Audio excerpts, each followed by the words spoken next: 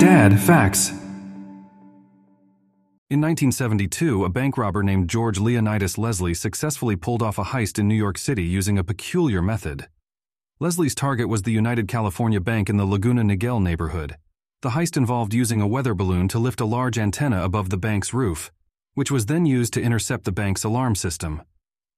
Once the alarm system was bypassed, Leslie and his crew managed to break into the bank vault and steal an estimated $8 million worth of cash, stocks, and bonds. The heist remains one of the largest in U.S. history, and the innovative use of a weather balloon to interfere with the bank's alarm system demonstrated Leslie's ingenuity as a mastermind criminal.